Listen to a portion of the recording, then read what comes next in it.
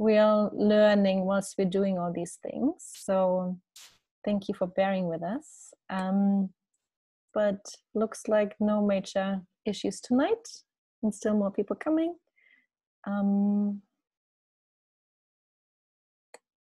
Yeah.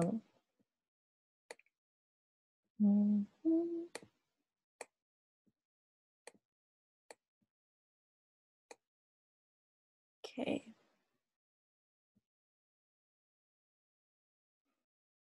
Okay, Miriam, you happy for me to start? Cool. Lovely. Hello, everyone. So glad to see all of you. So glad to have you all here. And quick apologies. We actually did have some confusion like an hour ago about the timing. But it seems like we sorted that out, that most people who wanted to join are here now with us. So thank you so much for coming. My name is Christina Lunz, and I'm the co-founder of the Center for Feminist Foreign Policy. And I am so delighted to welcome you to tonight's event on a very important conversation around whiteness and feminist foreign policy. Very quickly, before I get into the content of tonight's event, some housekeeping, but Miriam mentioned it already. We kindly ask you, everyone, to mute yourselves, but we'd love to see your lovely faces if you're happy to have your camera on, because it's always like nicer feeling to see the people instead of like interacting with like a wall of black screens. We are recording this event tonight so that the people who can't make it now will be able to watch it on YouTube and on our website and everywhere later on. There will be the opportunity for you to submit questions after the initial conversation with the speakers. Please submit your questions in the chat function here, ideally directly to Miriam, who you're going to meet in a second properly. But you can also tweet them at us on our Twitter, and that is @feministfp. It is generally so exciting we're having this conversation tonight, the conversation around whiteness and foreign policy and whiteness and feminist foreign policy. And tonight's event is the second event of a 2-event series. And yesterday we had the incredible honor to be joined by our advisory board member, Professor Chandra Mohanty, who was the reason for lots of massive fangirling on Twitter. That was beautiful to see, as well as by our longtime ally and brain behind the Foreign Policy Interrupted newsletter, Elmira Baisrali, and we were also joined by our friend and colleague Casey Robinson, and all was moderated by our latest and loveliest addition to the CFFP family, Miriam Müller. Miriam will also shortly take over from here and lead you through tonight's event. So yesterday's event was focusing on the very patriarchal and racist and imperial structures that the international political system is built on. And I highly recommend you watching it if you weren't able to join last night. It will be uploaded shortly on our YouTube website and our social media. And tonight's event will be on feminist foreign policy and white supremacy. So feminist foreign policy, as I guess many of you are aware, as a government policy, was first implemented in 2014 when the then Swedish Foreign Minister Margot Wallström announced her country's feminist foreign policy. And soon after, in 2017, Canada announced its feminist international assistance policy, and the Canadian government is currently in the process of developing a white paper on feminist foreign policy with civil society. And in 2019, France announced their feminist diplomacy. And earlier this year, in January, Mexico announced a comprehensive feminist foreign policy, making it the first country in the global south to implement a feminist foreign policy. Still, much of the debate around feminist foreign policy has been initiated and led by white and global north institutions and governments. But because ultimately feminist foreign policy must be about tackling all sorts of inequalities within international relations, tonight's event will be about how we can do this and how we can avoid perpetuating the very problematic and patriarchal empirical structures that we see within like mainstream foreign policy in feminist foreign policy. And I and we, the team behind CFFP, could not be prouder to have two of the sharpest trailblazers for this topic with us tonight, and that is Ambassador Bonnie Jenkins and Tony Hastrup. And my colleague Miriam will introduce them in a second. Last but not least, it is also very important to note that we, the Center for Feminist Foreign Policy, we are a white-led organization, and that the 3 women that have started building this organization are all white. We are very mindful that this kind of in a way is mirroring the very patriarchal, the very problematic patterns that we're trying to disrupt. And though we're trying our best to practice international intersectional feminism, we still catch ourselves having our own white feminist moments constantly. Founding a non-profit organization from scratch as women with no resources in the back means being constantly in a state of financial insecurity and anxiety, underpayment, and too often self-exploitation. But as soon as we had the financial resources, we've genuinely been trying to make space and have other voices join the team and the organization and lead the conversations. I'm not saying that we're perfect at that, but we're trying, and I'm grateful we're learning tonight from this event. And now, without further ado, I'm very excited that Miriam is taking over now and is leading us through this event tonight. Thank you so much.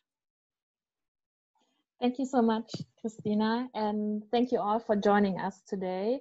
So I will just quickly go into the structure, how we have planned this tonight's or evening's event. So at first we will hear a keynote speech by Tony Haastrup, and then we will have a short round of questions. I will ask Bonnie Jenkins, and then we will open the floor. So like I said in the beginning, please send me your questions you'd like me to address. I will collect them and then ask them to our speakers. And also, if you want to, you can of course also ask questions to Christina. So we have like 3 people you can address your questions to. And after the first round of questions, again, I will ask some questions to Bonnie, and then we will see how much questions are left. But we really want to emphasize this should be as interactive as possible via Zoom. So we are super interested in your questions. Also regarding that, in the end of this project, we will publish a policy brief. So we are really interested in the different aspects you think are super important and we should address. Maybe also shortly, why this topic now and why us as the Center for Feminist Foreign Policy. So I've joined the team most recently as a strategic policy and research advisor. And but I know the discussion about this topic has been going on for a while, also because I've been in touch with the whole team. And what we have noticed also is when we address that feminist foreign policy is so wide, it often ends then in a discussion about representation, which is also really super important. But then it ends like at diversity strategies or like empowering empowering other women, especially women from the global south, but not really seeing the agency and the knowledge that might have been marginalized by white feminists. So this is something we really want to talk about and to be as honest and radical as possible. And also what is super important for us is to talk about actual intersectionality and be aware of it, and also just checking also the privileges that are around in foreign policy. I mean, like Christina said, we are a white-led organization. We are based in the global north. So there are a lot of things we have to be aware of and learn. So I'm super happy that we are now officially starting this conversation, also commit ourselves to it. So I'm going to introduce our 2 speakers. I'm so glad that we're having both of them here. So Tony Haastrup, she's a lecturer at Sterling University, and she's focusing on the Women, Peace and Security agenda, but also in general on the security architecture of the African Union and the European Union. And she is also addressing racial hierarchies within the WPS agenda, but also in general in feminist foreign policy. Thank you so much for being here, Toni. Thank you. And then we have Bonnie Jenkins, which also has recently published with her organization, the Women of Color Advancing Peace, Security and Conflict Transformation organization. They have published a statement collected with different voices around from peace and security, but also in general from foreign policy. They've published a statement that people committed to fight against racism and racial hierarchies within this area. So also we are super, super excited, and thank you so much already for you both for contributing so much to this discussion and also being real role models for us. So yeah, I let you start, Toni. Thank you. All right, thank you very much. And can everyone hear me? And thank you to the Center for Feminist Foreign Policy for inviting me. I'll try not to take too much of your time because I'm very excited to hear what Bonnie has to say and to listen to your thoughts on feminist foreign policy and race and gender. So taking my prompt from the webinar title, I wanted to explore a little bit how I understand the functioning of whiteness and its manifestation in racial hierarchies and the possibilities of feminist foreign policy. So George Yancey describes whiteness as a synergistic system of transversal relationships of privilege, norms, rights, modes of self-perception, and as well as perception of others, unquestioned presumptions, deceptions, beliefs, truths, behaviors, advantages, modes of comportment, and sites of power and hegemony that benefits white people individually and institutionally. So I think one of the things to highlight from that specific definition of whiteness is that it is talking more about a system rather than about individuals, although highlights the importance of individuals in implementing this system of whiteness. So thinking through this as being more or less intrinsic to the formation of the state system within which foreign policy currently exists, one in which foreign policy is there to promote a country's interests, and in doing so, because of the current architecture of the international system, tends to reify the status quo, and this includes the whiteness that I've just spoken about, or white privileges, which then tends to want an advantage over people of color. Now, one of the things that I find quite fascinating, and I must admit that this is not necessarily how I was trained, as someone who is trained in international relations in the global north.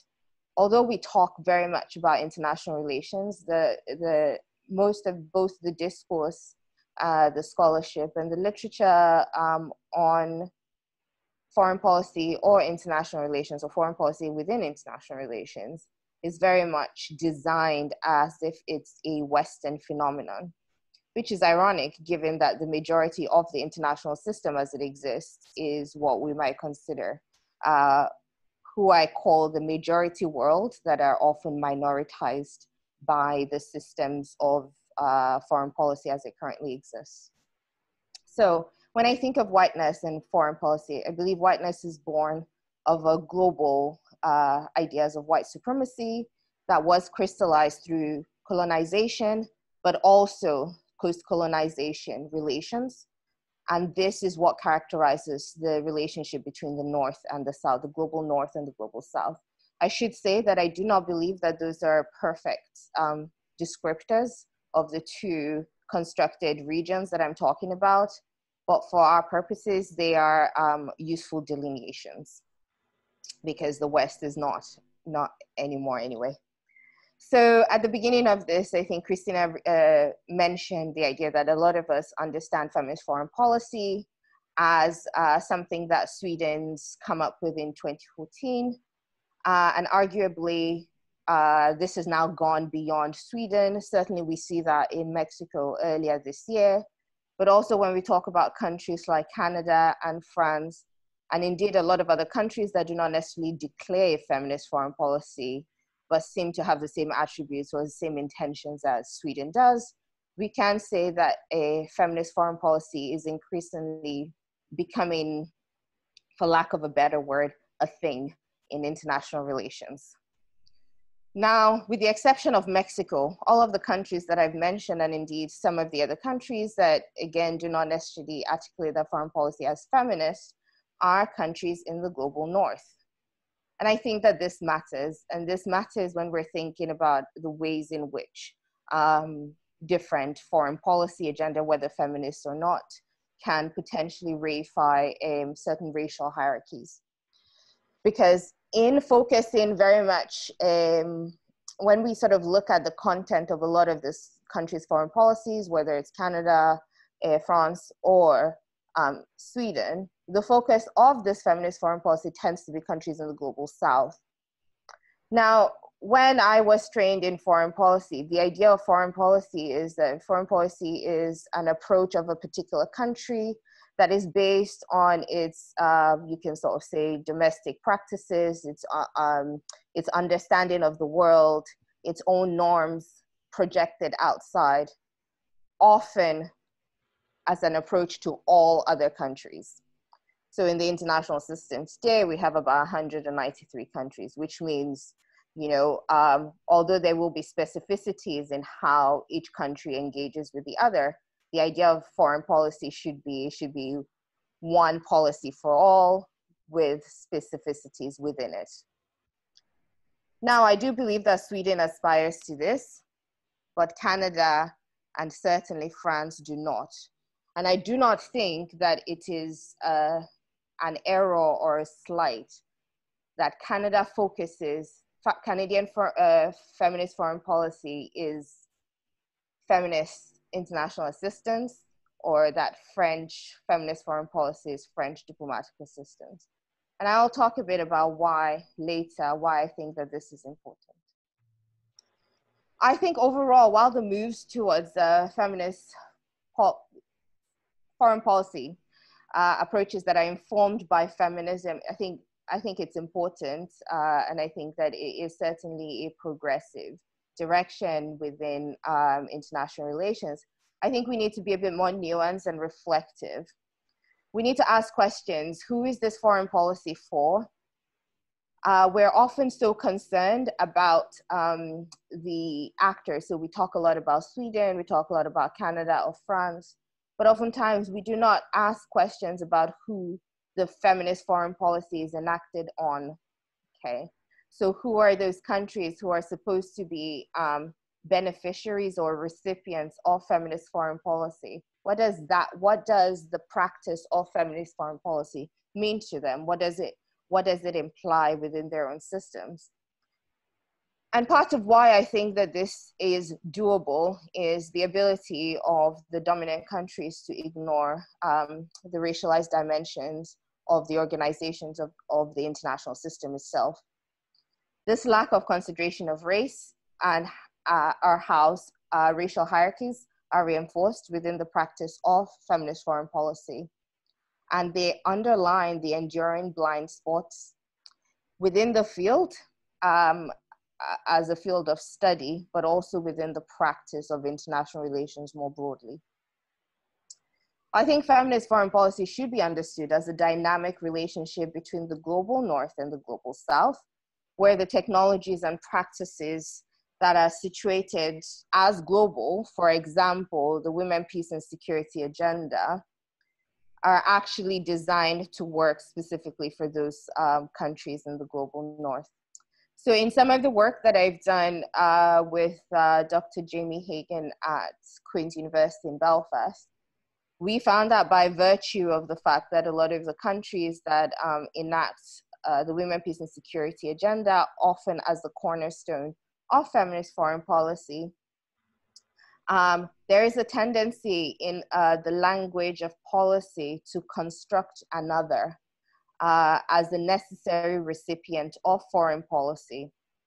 And othering, as has been established in the literature, but I also think is very much known even within policy circles, is a very colonial tool that determines a certain dominant self over a colonial other or an inferior other, even if this is not articulated as such, but it definitely does seep into the language of national action plans, for example, and the sort of policy frameworks that are drawn from national action plans.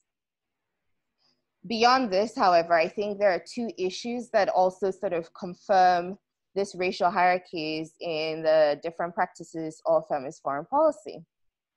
So I sort of think about, it as the inability to answer yes to a set of questions, two questions in particular. So the first question is, to what extent does a feminist foreign policy, the whole of the foreign policy of a particular country, to what extent does it actually reflect what is happening within the domestic sphere of that country? And I believe that this is important because traditional foreign policy analysis suggests to us that there is always a link between the domestic and the international, that the domestic norms and domestic beliefs and practices often inform the international. And we know that a lot of the countries that practice feminist foreign policy, to an extent, believe this. So if you sort of see the sort of justifications that Sweden has used for the construction of feminist foreign policy, even before it applies it to anybody externally, is very much embedded within Sweden's history, within a discursive construction of itself as a gender equal society, or potentially a gender just society. But then we do have to ask the question, to what extent is that true? Does Sweden's image of itself, is it the same for every man and woman within Sweden? And here, of course, I am talking about those people who have been racialized and minoritized. So the second question is, does a country that practices feminist foreign policy actually support, does it engender rather positive feminist futures in the countries and the recipient countries? And here we can look at France as another example. France is a country that has recently declared a feminist diplomatic policy. I will admit that I'm still very unclear as to what that means. But as somebody who is both African and studies Africa, I would argue very strongly that French foreign policies have indeed been very detrimental to women in the so-called Sahel. When we look again internally, I can ask about Canada. To what extent does is Canada a safe place for women of the First Nations, Métis or Inuit communities, for example? So I think that these are quite important questions that we need to ask because, again, the argument is that the domestic is linked to the international.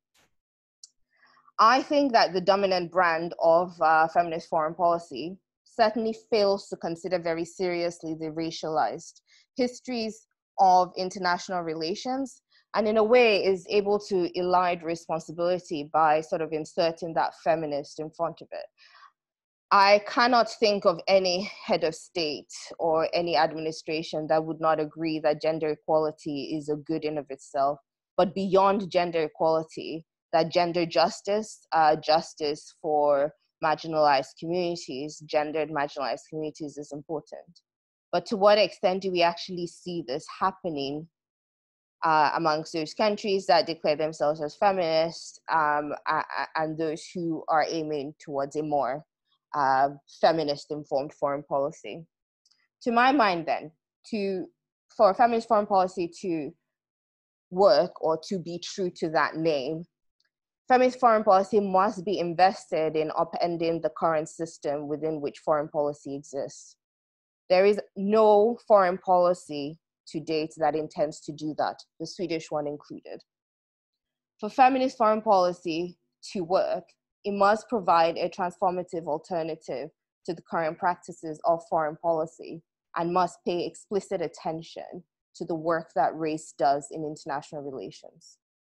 This is not new. The idea that we need to think about race in international relations is not new. And I know that in our current 2020, this has become a very prominent direction for both research and policy considerations. But I think it's important to highlight that this is not new. In considering race, countries can begin to then account for structural violence and the impact that even well-intentioned framings like feminist foreign policy have. In considering race and linking race to gender, but also thinking about other oppressive or other identities that are often oppressed or marginalized within the international system. So disabled people, people from LGBTQIA communities. We need to think about how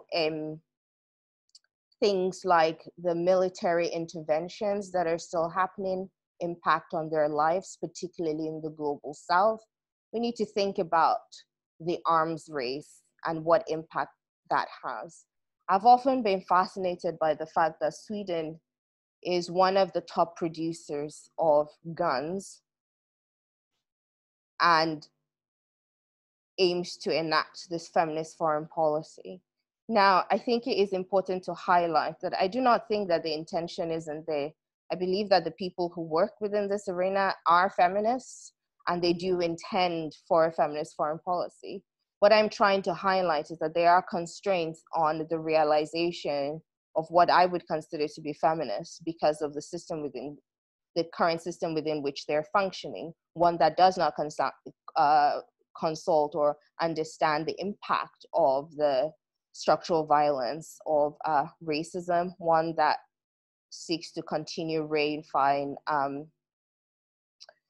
what I would consider to be racial hierarchies where, you know, the Swedes or the Canadians are really helpful to the other in whether that's Africa, Asia, or so-called Middle East. So I think in my, it's my biggest hope that another foreign policy is possible, that there might be a different way of doing foreign policy, but it can certainly not be the foreign policy that is led by states. It has to be people-led. And it has to be one that is invested in solidarity. And I'll end there. Thank you.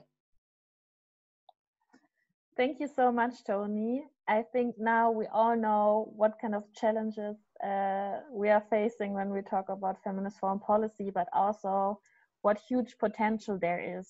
And thank you again also for pointing out in the end that it should be people-led and not linked, to the state.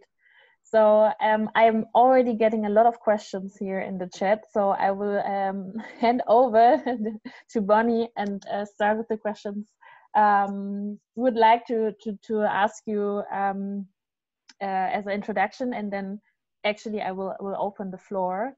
So Bonnie, I mean, we heard now from Toni something about the theoretical framework of feminist foreign policy, but also what is actually happening in policy making and policy designing.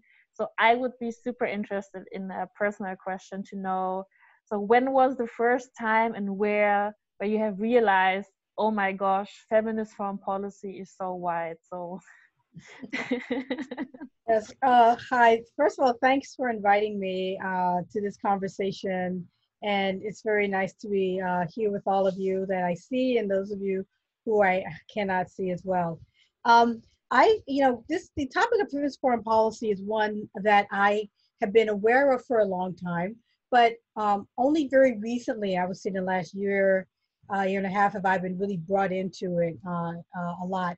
And that's really because I've been very much involved with a colleague here in the US, Lyric Thompson, who is leading the US version of feminist foreign policy that we actually launched a couple of months ago.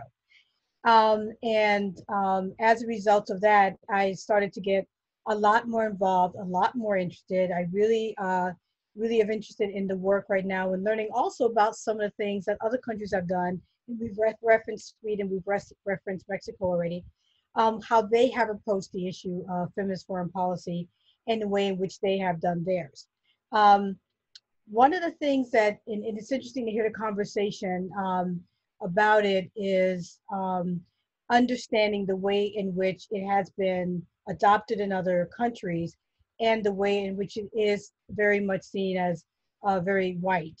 I think that there's a lot of history in terms of movements that have been seen, like the white suffrage, the women's suffrage movement, which has been seen as a very white movement, but there have also been so many people of color who have been behind the scenes, who are very much a part of it, and not really being recognized for the role that they play. One of the things that I will remark on is that, yes, I agree that it is very much a white-led effort, which many of the activities are. Not, of course, recognizing some of the work that's been done behind the scenes or predominantly at the beginning. But we are starting, in the US, for example, just as a contrast, starting to work on this issue more on feminist foreign policy. And I saw that there was a question in the chat about that popped up. And, some of the questions are popping up, as you can see, about the definition. And I would just like to read what the definition is that we have addressed. And I'd love to maybe hear a conversation about, from Tony about, the way in which she has seen Sweden's and Mexico's as well, and the US, and talk about how we have to make sure that it is intersectional and it does represent the different viewpoints and cultures that really make up feminist foreign policy. The one that we have adopted very recently is feminist foreign policy is the policy of a state that defines its interactions with other states as well as movements and other non-state actors in a manner that prioritizes peace, gender equality, and environmental integrity, enshrines, promotes, and projects the human rights of all, seeks to disrupt colonial, racist, patriarchal, and male-dominated power structures, and allocates significant resources, including research, to achieve that vision.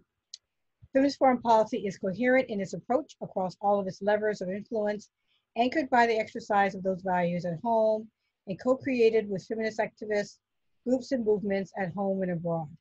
And I think when we talk about intersectionality and making sure that our feminist foreign policy does represent different viewpoints and different cultures of all of women, I think that it's important to one of my goals, put it to say, is to be an integral part of the work that we're starting to do to make sure that all the things that Tony has really amazingly, thank you, Tony, that was a great start, has highlighted is in fact incorporated in this, because what you're saying is so true about foreign policy and the way in which it was developed. A lot of the work that my organization is doing is trying to increase the voices, the diverse voices in foreign policy, understanding that the structures and the culture in which it was established does not recognize those diverse voices. And that continues to be the way it is now. And so we have to find ways to actually make sure that our foreign policy is diverse, not only in terms of race, but also in terms of gender and the different backgrounds and culture of genders that are within the foreign policy and the feminist foreign policy movement. So I guess the long answer to a short question is that, I became more aware of it when I became much more engaged in it myself. And I think that we are going to be trying to, from the start, do what we can to make sure it is much more intersectional and of different types of women and cultures and backgrounds. Thank you so much. I will directly start with the questions from the chat because there are so many. I really hope we can answer all of them and find solutions. There's a question for Tony. I will just read it from Ana Velasco.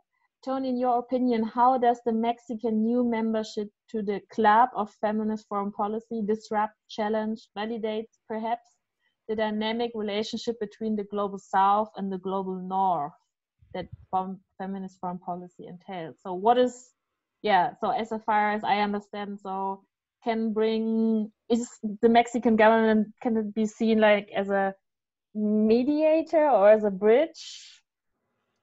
Right. Okay. So I think one of the first things to say is that the Mexican feminist foreign policy is relatively new, and unfortunately, one of the other horrible things COVID has done, in addition to all the horrible things that COVID has done, is that it's been very difficult then to actually get a handle on, what does it actually mean to start practicing feminist foreign policy, because a lot of energy and resources have understandably and rightly been diverted to actually dealing with this pandemic.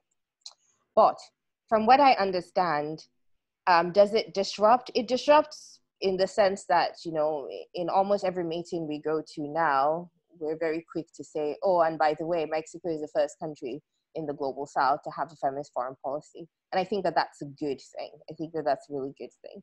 But when I think about the Mexican feminist foreign policy and also try to locate Mexico in the context of power, both in Latin America, but also more globally, I do have questions as to the extent to which Mexico's feminist foreign policy can be an impactful foreign policy. Despite those questions, however, I think one of the things that the Mexican feminist foreign policy does really well is that connection between the domestic and the international that I talked about. So the feminist foreign policy in Mexico actually creates a really good framework for the government, current government, civil society, and countries in the Latin American region to be reflective about those connections between the domestic and the international, the ecological disaster that we're all heading towards, and the ability to articulate that within the context of feminist foreign policy is also saying, look, for all of you countries out there, if you're going to deal with us, it is going to now be on those terms. And for that reason, I think it's very important. But I think it is too soon, not just because it's been 6 months, but because of the disruption that we've had with the pandemic. But it's certainly something that I've been very keen to follow, because I'm quite interested in global South representations of so-called feminist foreign policy. But I thought I would touch a bit on Errol's question, because I thought that was it's a really fascinating one, mainly because although I've never been thought to be very articulate to ask that question in that way, it's something that I've been thinking about a lot, right? This question of agency, because of the work that I do in Africa, it's probably something that's occupied my mind a lot in the last sort of 48 months. And I would say ideally, so the question was, is a non-sexist or anti-sexist foreign policy the same as a feminist foreign policy? And is feminist foreign policy defined mainly by its outputs, i.e. its objectives and aims, or is it about the extent to which women and girls' agency guides and represents the formulation of foreign policy? And I would suggest that when I think of feminist foreign policy, because I am of course thinking about women and girls, but I'm also thinking about the relationship between men and women, the relationship between the state and people who don't identify as either because they're non-binary, and also the relationship to things that are masculinized or feminized and not necessarily in particular bodies. And for that reason, I sort of think that the output and the input have to go together. Oftentimes, I do acknowledge that when a country designs its foreign policy, it's very much focused on, say, the civil society at best within its own country. You rarely find a situation where a country is going to sort of consult with civil society in the neighboring country to figure out how to write its own foreign policy. And for that reason, we might be constrained by the extent to which women and girls' agencies, particularly of those affected by the feminist foreign policy, can actually be included within feminist foreign policy. But I do think for that reason then, more and much more should be done with regards to the objectives and the aims. And I think sort of the definition that Bonnie read out, it's one with the Feminist Foreign Policy Project that I quite like. I guess the big thing, as I said earlier, the next step would be, because it's people focused, the extent to which that can then happen. But I'm very hopeful. So, yeah. Yeah, and I also like to just say a bit about the excellent question about inputs and outputs. I mean, for me, foreign policy, feminist foreign policy it's a number of things. It's an approach, it's a way of thinking, it's a way of doing the actual discussion and deliberations. And I think what we would like it to eventually be is something that's subconscious, that's something that is automatically done, so that when you approach a certain issue, there are certain things that are highlighted. For example, feminist foreign policy highlights things like multilateralism, rule of law, bringing in the different voices. These are things that we believe, in addition to a number of other things. These are approaches. These are a way of thinking about issues. These are a way of understanding the way our policies should be discussed in the room, and in a sense also reflects what the outputs would be. And I think there are a lot of outputs that I see that do not reflect some of the inputs that we think we want to have in a feminist foreign policy. So you don't see, as much respect for rule of law. And here I'm talking about the U.S. So I don't want to say anything else, but you don't see as much of the focus on multilateralism, the focus on diplomacy, the focus on intersectionality, the representation of different voices, the anti-racist viewpoints, the things that we want to see, that when we see the outputs that don't reflect that helps us understand that the input is not right, that we don't have the kind of policy that we believe reflects the concepts of a feminist foreign policy. So it is both, for me, the more you have in the understanding the approach, you approach it that way, you think that way, when you do your policies, it's automatically the way you're thinking. That, in a sense, for me, will help ensure that the outputs are the ones that you want. Thank you. Here also like a really super interesting question I like to ask you, Bonnie, especially because it might be related to your work in the network.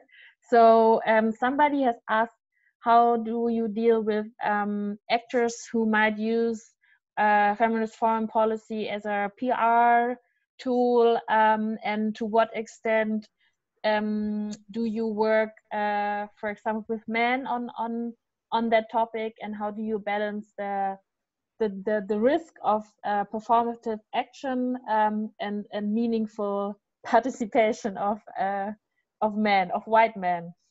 Yeah. Well, first of all, I would like to say that this is an issue that cannot be done by any one group. This is something that we need to have. When we're talking about a feminist foreign policy, we're talking about one that encompasses everyone. And so it's not just women or white women or women of color or Black women, or, it's really a policy that reflects the way in which we do our foreign policy. It's the way in which we all work on it. So our goal would be to have a policy process that incorporates all these things, because there'll be a recognition that they're at the benefit for everyone, not just for women, but everybody will benefit from this. So it's not as if, if you have men promoting it, that somehow it means something negative for everyone. I mean, it's going to be beneficial for everyone. So we want everyone involved in understanding why it's important to have this kind of policy. And certainly there's always a question about whether somebody's real about it, if a group is real, if a person's real, if it's not just PR. That's something that kind of comes with the territory and understanding, that there may be some individuals or groups who think that it could be something that would really attract something that they want, and not that they're really interested in it. But for me, it all comes out in the wash. I mean, if somebody is really committed to it, commitment means there's some sustained action. Commitments means that you will see something different. And in given time, everything comes out. And so if there's a real commitment, you'll see a change. If there's a real commitment, you will see signs of it. You will see those outputs. You will see something that reflects the fact that they really do believe in whatever it is that they're saying they believe in. If time goes by, you don't see change, they can't explain why there's no change, then you can start to see that there was no reality behind it. They weren't real about it in the first place. So sometimes you may not know when they first start out. Sometimes you may want to take people at their face value because you want to give everybody a chance. Some you may already know they're just not being real just because you know who they are. But there may be some you want to give them a chance and give them a break, but time will tell. It all comes out in the wash. That's definitely true. Yeah, it's simple, but it's true. Thank you so much, Bonnie. Here's also another question I like to address to both of you, Tony and Bonnie. Someone has asked, I think it was Anna, has asked how governments that are pursuing a feminist foreign policy kind of reproduce racist stereotypes through their programs they labeling under feminist foreign policy, and also how governments actually reproduce this narrative of white saviorism. So maybe you have one or two concrete examples. We can look at this dynamic, because I'm not sure whether all of the participants are aware of it and really know what it really means. Yeah.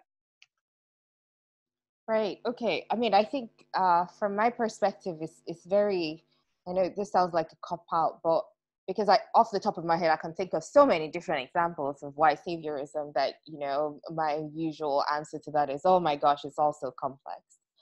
But I'm sort of thinking about projects that I'm currently invested in. So because I'm looking at Africa and sort of militarization of police and interventions. Even though I never intended really to study France, France is very much on my radar, right? So I'll think about France, and in a way it's, slightly unfair because it's the perfect example of this, but it's also a good illustration, right? So France has this very, very specific history in Francophone Africa, a history that is very problematic. That's not to suggest that it's any more problematic with certain US activities or British activities in Africa, but there is a very specific history. So all the things that we've said about racial hierarchies, colonialism, is very apt here, particularly in a place like France, where internally they've only really started to officially talk about race because people are French first more than anything else. And so you have this country that has adopted the Women, Peace and Security agenda, has peace summits, a similarly progressive prime minister, adopts a French diplomatic policy. But then when I sort of look at its actual activities, both in the context of European engagement, but also bilaterally, and its articulated desire for peace, bringing peace to the region, particularly the Sahel, and the ways in which it does that do not necessarily go well with the kind of interventions that would promise feminist futures, shall we say. And I could, for anybody who wants to know, we can talk about that afterwards, but that would be the kind of example that I use, where I'm not necessarily sure that any of those activities are sort of deliberately being about white saviorism or deliberately being sexist or deliberately encouraging gender inequality, but that this idea that, you know, we have sort of the first responsibilities to save these people as we've been saving them for hundreds and hundreds of years, but not really. And the impact is very much felt by communities, by rural communities, not just people in the capital. So that would be kind of one example that I think of. But I can also think of a lot of other examples related to the UK where I'm at. I think it's not a story of just France in particular, but a story of hegemonic actors. Yeah, thanks. Thank you. And you, Bonnie? Well, I'm not exactly sure I understood the question. Is it really looking for examples where they do not necessarily follow feminist foreign policy? Is that the question exactly? I think the question was about how actually actors and governments under the umbrella of feminist foreign policy still, although it should be anti-racist, they are still reproducing racist stereotypes and this construct of white saviorism. Well, first of all, the U.S. has not adopted, as a government, has not adopted the feminist foreign policy. This is what a number of organizations have gotten together, and we launched the feminist foreign policy. So we're still trying to work out how we can have a government, how the government can adopt it. And there are a number of options that were set out in the paper. But what I can say, and I said a little bit about this already, is that there are many examples, I think, right now in the government, in the U.S. government, that do not necessarily follow the feminist foreign policy ideal.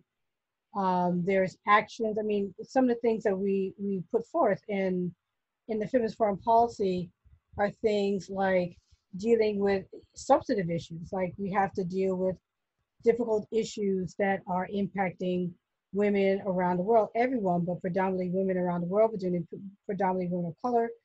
Issues like climate change, which the U.S. government, as you probably know, doesn't even want to put that in to any official documents.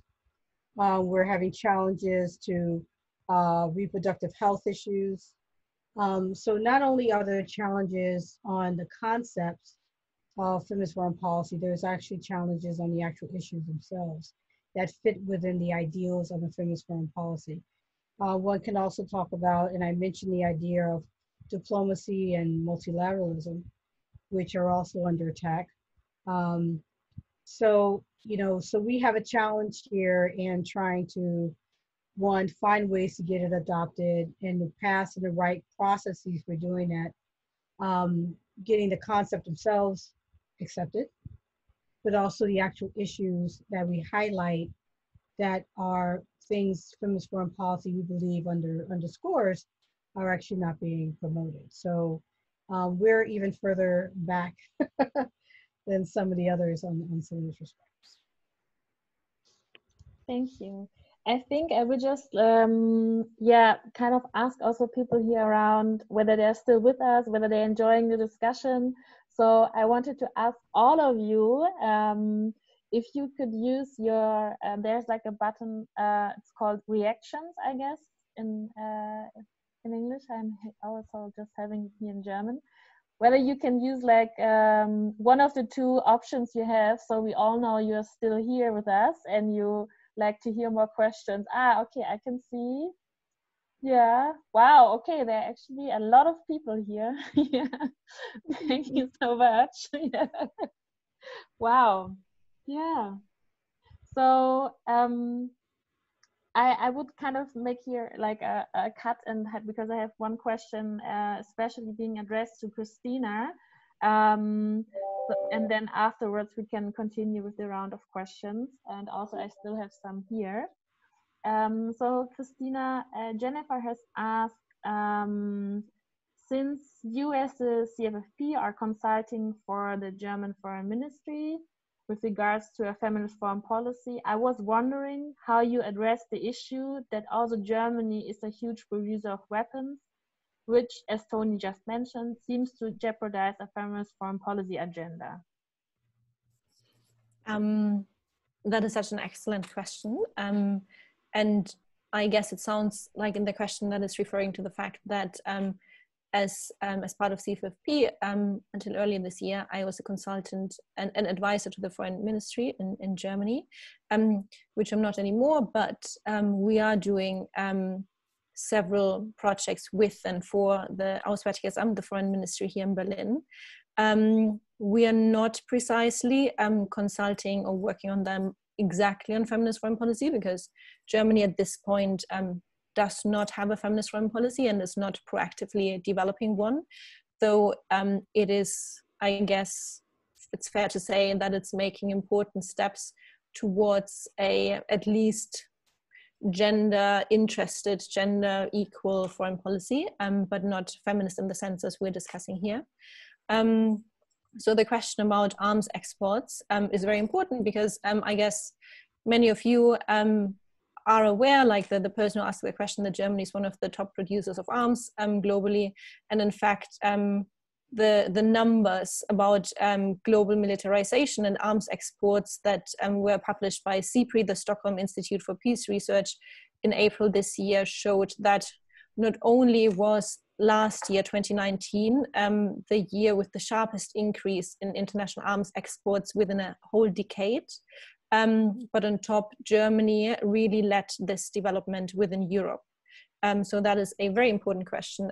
So what we are doing in general, despite being a small organization, we are focusing a lot on the future of weapons, on like stopping killer robots, but also on the international arms trade, on nuclear policy, on export control. And to give one concrete example, currently we are doing a project with Greenpeace looking at German arms exports and the impact they have on different countries. So our approach really is, so of course we're working with like different ministries, and we're always there and happy to work with them and support where both parties believe it's beneficial. And at the same time, we take our role as activists, as people criticizing the current foreign policy system seriously, and trying to find ways how we can constructively criticize what's being done at the moment and show where problems are, so that ideally they will be fixed. Because when it comes to the arms export, for example, there's an international treaty, it's called the Arms Trade Treaty, and under this treaty, weapons should not be allowed to be delivered if, for example, there's a risk of gender-based violence. And many governments in this world, including Germany, say we do not have to assess this properly on top because it's already covered by the human rights considerations. And we are saying to really implement this treaty and take kind of a feminist approach, at least within the current system, before we abolish it, ideally, to take it seriously, we need to change the practice. And so we're trying to find examples. We have like a different people working with us on the ground in the countries we're looking at. We're trying to show like this is happening. You cannot continue to say that we don't have to look at it. Yeah. Thank you, Christina. I think also Nina, who's also here on the call and also part of the Center for Feminist Foreign Policy team, would like to add something on that. Nina, are you here? Yes, I'm here. Yeah, hi, everyone. I Sorry for didn't know. Hello. I've been attentively listening, but actually, I'm trying to finalize the report that Christina just mentioned. So this is why I'm a bit in the background. But I just wanted to add something on the role of German arms exports in our work. And so we try to continuously address this issue also as part of the Women, Peace and Security agenda. And we try to highlight that Germany cannot have women, peace and security as a focus area in the UN Security Council, but not address the arms export. And for example, I think in June, together with 16 other German NGOs, we published a report on women, peace and security. and how the third national action plan in Germany should look like, because Germany is currently developing its third national action plan, which will start in January 2021. And one of the recommendations from us is actually to work to a total stop of arms exports as part of the Women, Peace and Security agenda. So we try to call out that it's not enough to just work on increasing the participation of women in the arms control processes or discussions and so on, but you actually need to change the policies. Thank you. Great. Yeah, thank you so much, Tina, for your work and also for the comment. Just out of the nowhere, you popped up and delivered that statement. Thank you so much. Yeah, I just want to add that I think it's that making that connection is so important about having 1325 and having the but at the same time the arms that you're selling, and yes, having women sitting there, but you're not. It's really having a comprehensive policy that being consistent, which is a problem for a lot of governments. So thanks for your work you're doing. And is as this is also like a session of self-reflection, and we want to learn and check our privileges, I also wanted to invite you all to a really, really quick check your privileges or check your surroundings round. So I was wondering, I'm going to ask a question, and I just, if you say yes, please stand up, or even just use the reaction button. How it depends what you want to do, and then also where you are. So I would like to ask all of you whether you consider yourself working in a feminist environment. So if it's a yes, please stand up or use the reaction button. So I stand up. When you say the environment, you talk about an organizational environment? Yeah, or working. Okay. Yeah, working environment. Okay, so how many are really working in a feminist? Okay, there are some. This is good. And how many of you are working actually in a white-led organization or white-led working environment? Okay, this is a lot. Yeah.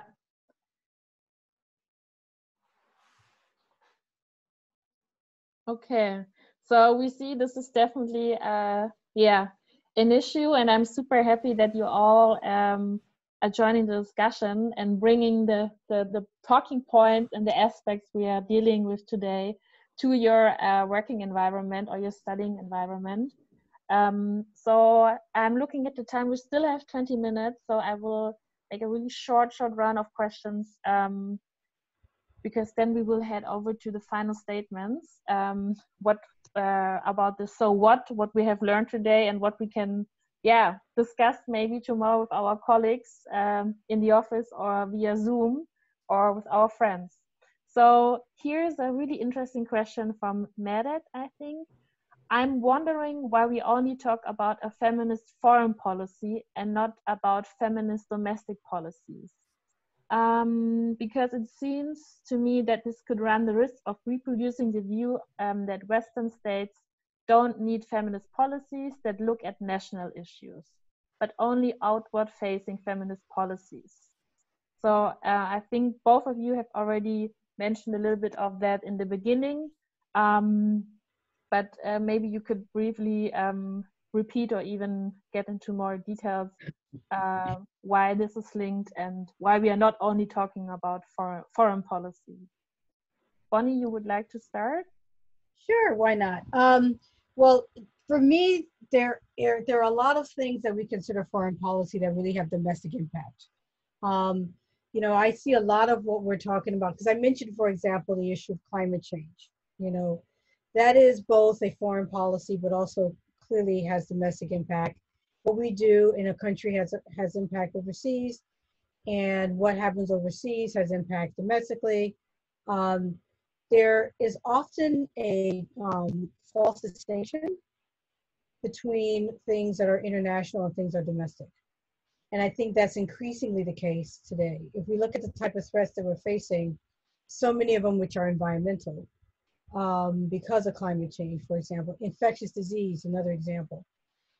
So many of these issues are domestic and international. So I think, even though we talk foreign policy, there has to also be an underlying recognition that a lot of the issues that we're talking about do have domestic effect and domestic impact.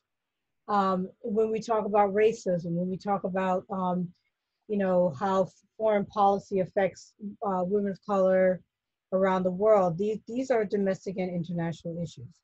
When we talk about the way in which we approach issues, as I said, the mind that goes into the way in which we think about these issues. They are, yes, when we sit around the table, we talk about foreign policy issues, it's a foreign policy setting. But the way in which we need to talk about them is the same domestically. We should still be talking about how do we work together, diplomacy in domestic setting, on domestic issues theoretically. So I think, we always have to think in terms of the fact that even though we say foreign policy, there's a lot of domestic impacts in what we do in foreign policy. And there's a lot of things that we do in the North that has obvious effects on the South. And we need to think about that in the way in which we approach our work. So that's what I'll say shortly about it. Thanks. And I will say we do a lot of thinking about that. We have something called Redefining National Security that we do in my organization. It's all about how we have to look at how we define our security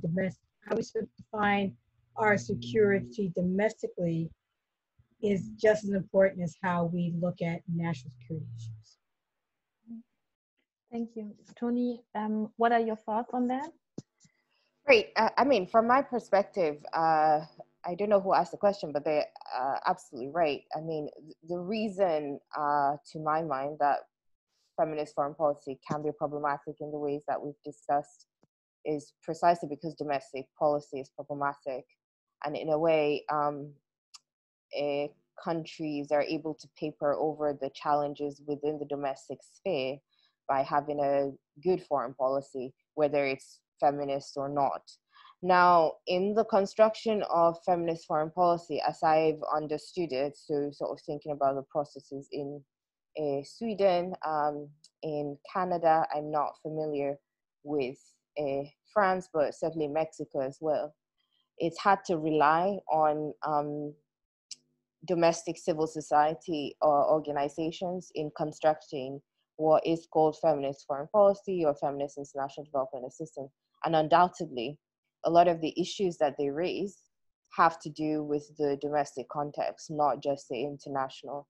So I think discussions about feminist foreign policy can certainly provide the space to have these kinds of conversations. So if you sort of think, for example, in Canada, in the last National Action Plan for WPS, there is an explicit acknowledgement of the kinds of injustices that First Nations women have faced, and forcing the government to sort of think about provisions, even though that's within, obviously, Canada itself.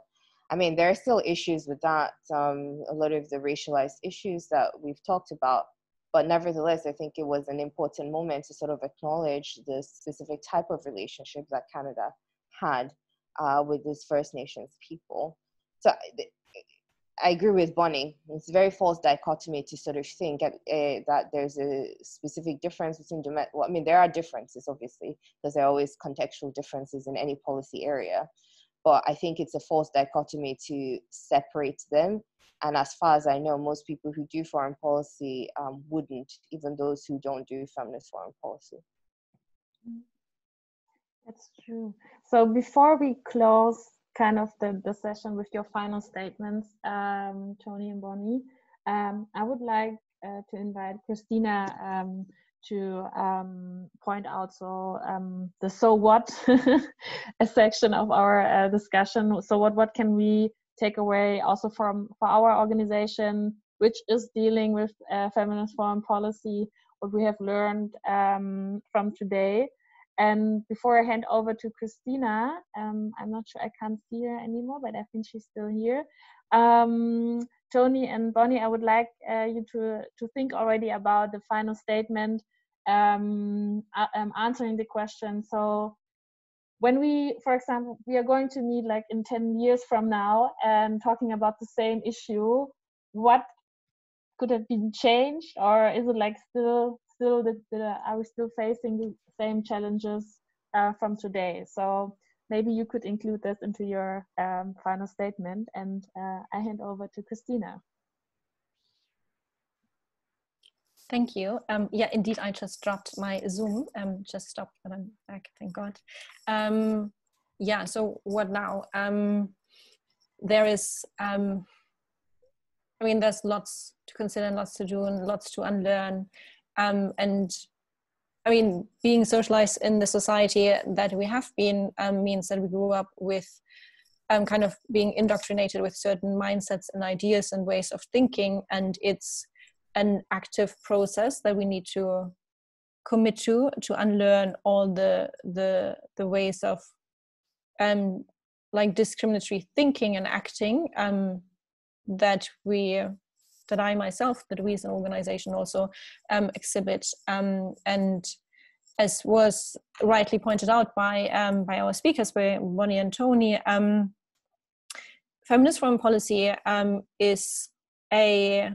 it's a big concept and idea that really needs to integrate all sorts of inequalities and the way that society's foreign policies have been built on racist ideas and the Peace of Westphalia and like the Western-centric view and who's been like telling stories and why is the concept of aid even a thing, and can we still keep it if we're doing feminist work? And it's really about rethinking all different aspects about how we're doing trade, and what about why are so many countries in the global south in debt, and how is it linked to colonialism, and why are most weapons produced in the north and being sold to the south, and what does it mean for conflicts and migration and climate policy, like who's producing the problem and who's mainly suffering. All these areas that I just mentioned within foreign policy and international politics, they're hugely influenced by racial inequalities and by an imbalance of power distributed in our world. So for us as an organization, I think it means to really invest in learning about all these structures, to then be able to identify them and then be able to invest even more knowledge production and collaborating and organizing into coming up with new visions. And it's complex work, but it's important, and that's why we started this organization in the first place. And we're trying to do a good job, and often failing. Sometimes it works, and just trying to continue. Yes, like you said, like it's complex, but it's also our responsibility to continue to learn and question our structures that we might have seen as standard or normal we're working in. Okay, so Tony and Bonnie, are you ready for your final statement? So I leave it up to you. Who would like to start? And then afterwards, as I already wrote into the chat, I also want to say thank you to all the participants. There were so many interesting questions. I'm sorry we couldn't ask all of them, but we really want to make sure that we will kind of can address them in our policy brief we will publish. So Tony and Bonnie, you have the floor.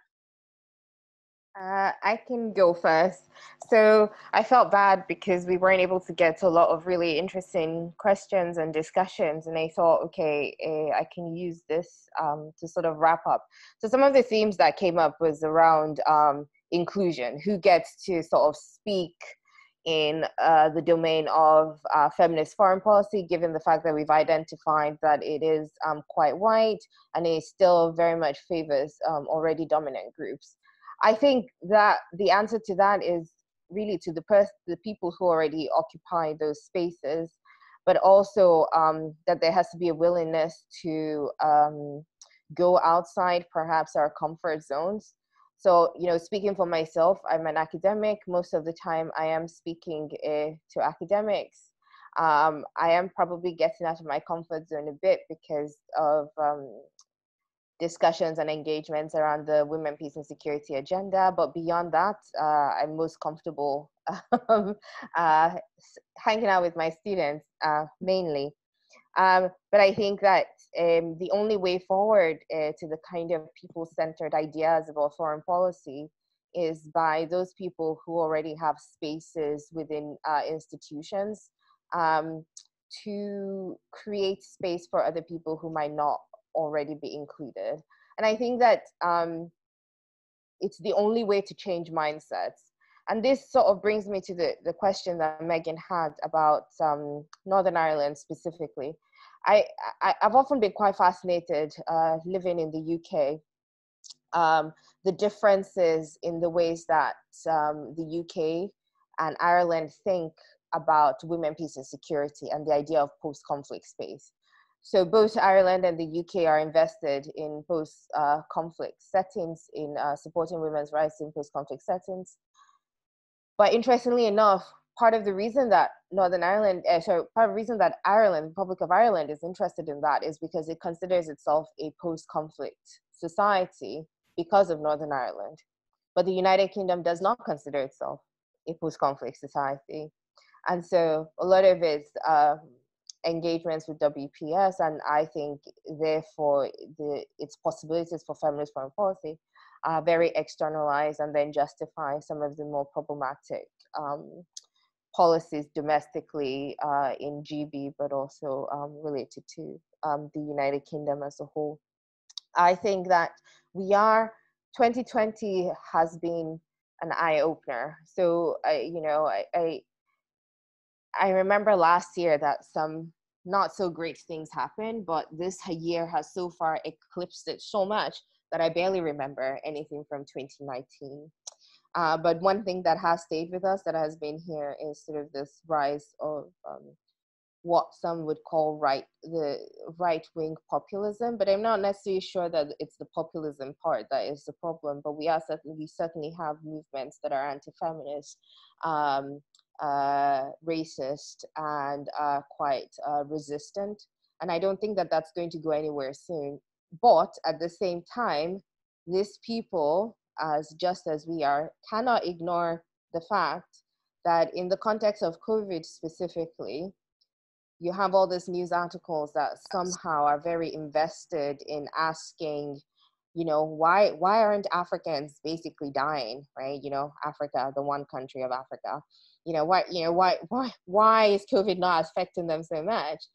And we can't unsee that. We can't unsee the ways in which these questions are being asked, the way in which it's been framed, because at the same time, when we look within our own countries in the global north, we have to ask the question, why is it that minoritized people are dying at the rate at which they are?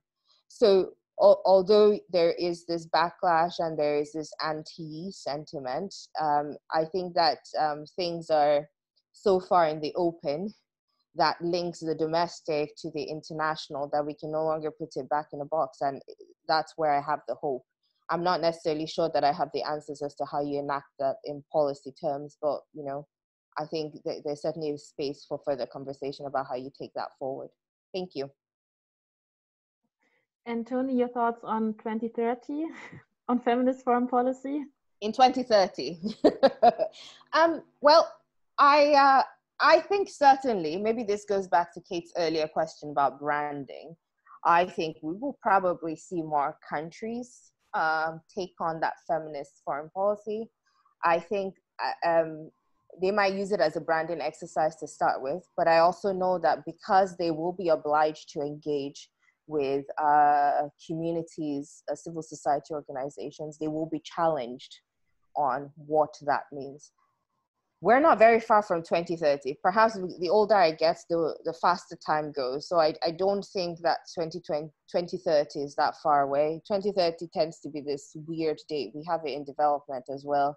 I don't think that the world would have changed significantly by then. So that's my pessimistic thing of the day. But there will certainly be more countries that are leaning into feminist foreign policy, and therefore there will be more opportunities to challenge our governments to act in a way that is transformative for foreign policy practices. Thank you. And Bonnie? Yes, I'll be brief. And first of all, I just want to thank Christina, Nina, Miriam for being a wonderful moderator. And also Tony for sharing, can't say the stage, I guess say the screen with me on this. I really appreciate it. This has been a great discussion. It's wonderful to hear from all of you who are working on these issues about the different perspectives that everyone has on feminist foreign policy and the way in which it's being implemented more or less in different countries and some of the challenges, and also the need to make sure that there is more diversity in the actual discussions and themselves. For me, you know, feminist foreign policy, you know, encompasses things like the ideas in which we bring these ideas forward, the policy forward, the processes in which we can make it happen and convince governments to actually adopt them and implement them. The substance, which are the actual, some of the actual issues, in addition to the concepts of foreign policy, but what we're actually trying to make a change in, which are the actions themselves, as I said, and also allyship, you know, working with everyone on this issue, men and women and others alike on this. And of course, the endurance and perseverance to make this work, because it's not going to be obviously something that's adopted easy, or once adopted or becomes a government policy that is actually implemented in the way it should be. There are many things that we need to do. We have a long way to go in order to really see feminist foreign policy a part of the policy of a particular government, and having more governments actually look into this and adopt it. But I do feel some inspiration in terms of the change and the effort by those to make change and to seek change, and what we are seeing in 2020, which we have to continue and we have to sustain into the future. For me, 2030, you know, it'd be nice if there was actually not even a reason to say feminist foreign policy, that is our policy. And our policy does encompass the ideas and the processes and the actions and the input and the output that we want to see reflected in all of the definitions of foreign policy, feminist foreign policy that are existing right now and will in the future. So for me, our success is not to even have it just say, this is our policy, and it encompasses what's in them.